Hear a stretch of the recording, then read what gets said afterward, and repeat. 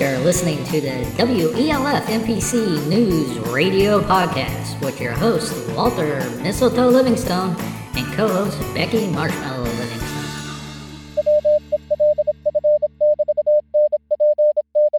To all North Pole City elves, those in Santa's Village, in the lower 48, and all around the world, this is your weekly update for the week of February 6, 2023. I am your host, Walter Mistletoe Livingstone. And I'm your co-host, Becky Marshmallow Livingstone. Let's go to press. For the week of February 6, 2023, your sponsor will be the North Pole City Hotel. Looking for a place to hold an event? Want to spend the night in North Pole City? Spend it at the North Pole City Hotel, North Pole City's premier and only hotel. Stop by and visit today. Update from Santa's Village. Santa has reported that he is disappointed that the elders have decided against doing a census, but understands their viewpoint. He is hoping that they are willing to help come up with some alternatives, though rather than just saying no. Ultimately, he wanted to have the database created as a means to increase productivity in communications within North Pole City, and just use sending presents to birthday elves as an example of how it could be used, but that wasn't the main focus. Also, the Clauses reported that they did like the idea of new candy cane flavors. They were not fans of all the flavors that were sent over for testing, but did give the approval to the confectioners to start making small batches of the candy to test out here in North Pole City. They suggested having the elves vote on new flavors at a testing event, and even have them suggest others that could be made. The Clauses did think that any candy canes given in stockings to the lower 48 should only be the traditional peppermint, since this is the quintessential flavor for Santa and North Pole City. From the Department of Elfland Security, Theodore E. Bear will be arriving this week in North Pole City. Security detail is being directed to transfer Theodore E. Bear around town, but he often goes rogue and escapes his security detail, so don't be alarmed if you see a large bear in North Pole City this week. He is also expected to stop by some of the snowball games with Santa and Mrs. Claus as well. Preparations are also underway for next week's singles dinner at the North Pole City Hotel, where Cupid will be in town and presiding over the event.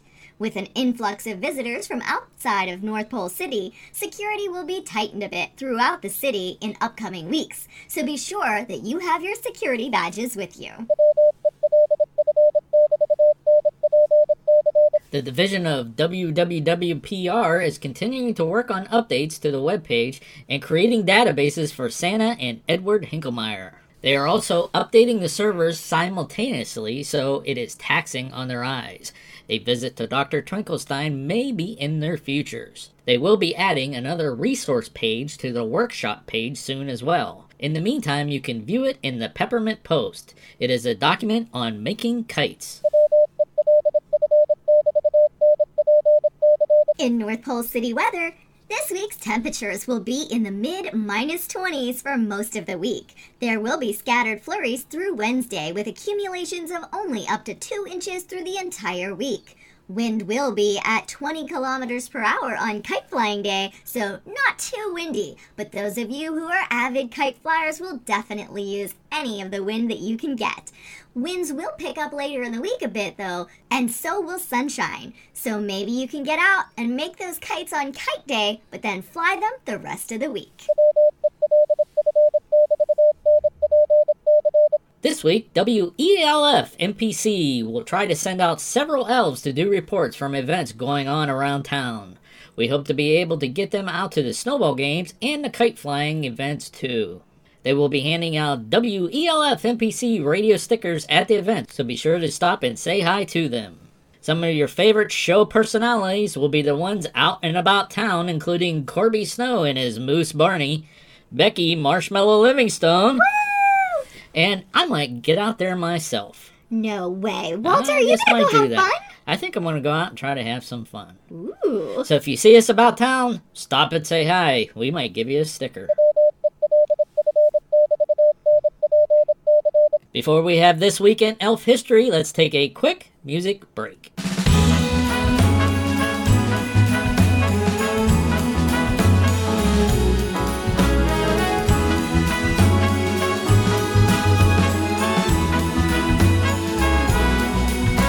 this cold December day, we are on our merry way, riding along, just singing a song, barreling through the snow.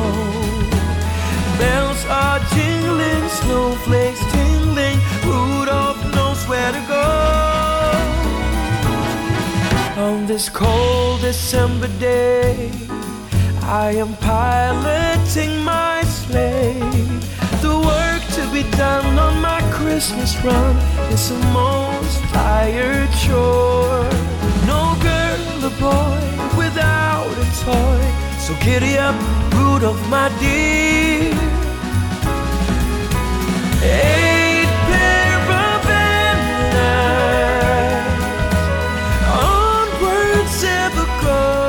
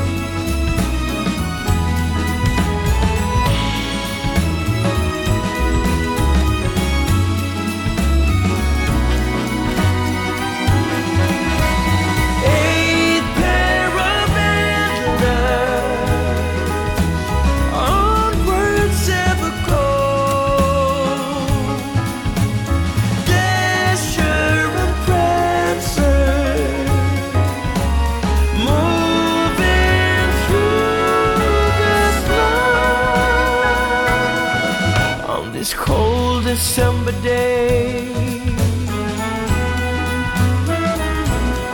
on this cold December day.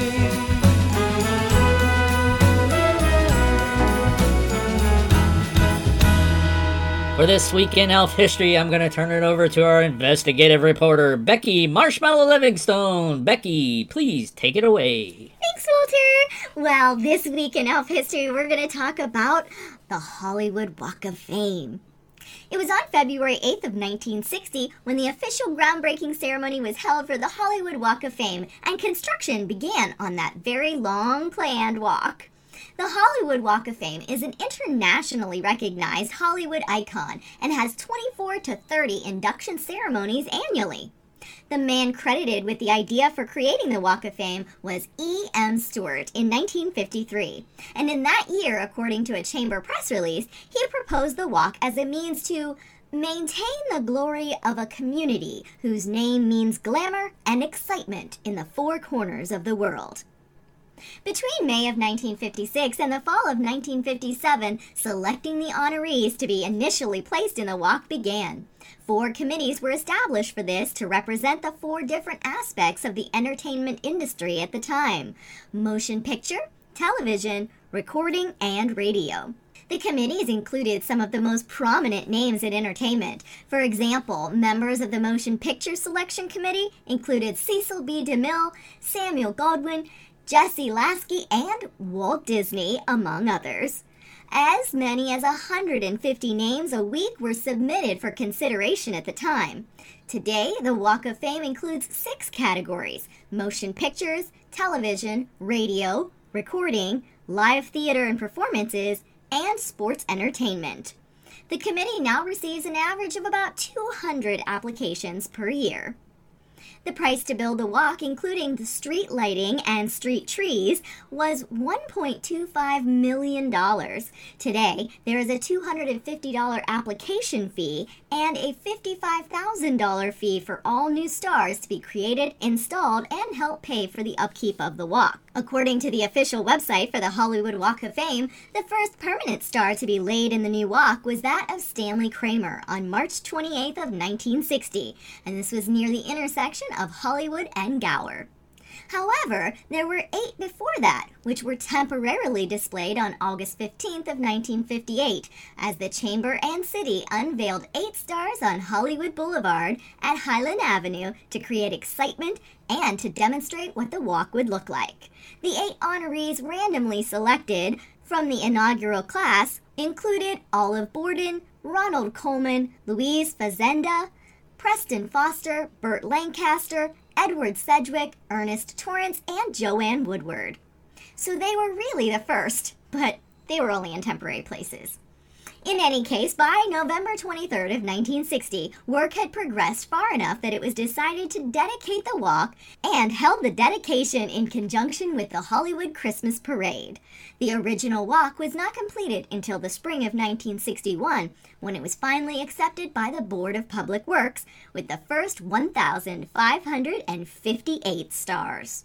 It was not until December 11th of 1968 that another star was added, as they needed some time to create a procedure for determining how additional stars would be added and how to pay for them. In 1978, the Cultural Heritage Board of the City of Los Angeles designated the Hollywood Walk of Fame as Los Angeles' Historic Cultural Monument number 194, and today the Hollywood Chamber of Commerce manages the walkway. An average of 2 stars are added to the walk on a monthly basis, and the next star to be added will be recognizing award-winning writer and director Jon Favreau on February 13th. His star will be the 2,746th star on the Hollywood Walk of Fame, and will be for the category of television. Which, by the way, Walter, I was a little bit surprised at, because he's really so big into the movies. I thought for sure it would be in movies. Well, you know I have a star on there. You have a star on there. It's not under my name. Oh, secret name. It's a secret Secret name. identity? Yeah, but it's there. Ooh. Yeah. Mm. Okay, before we continue on with the news, let's have another quick music break.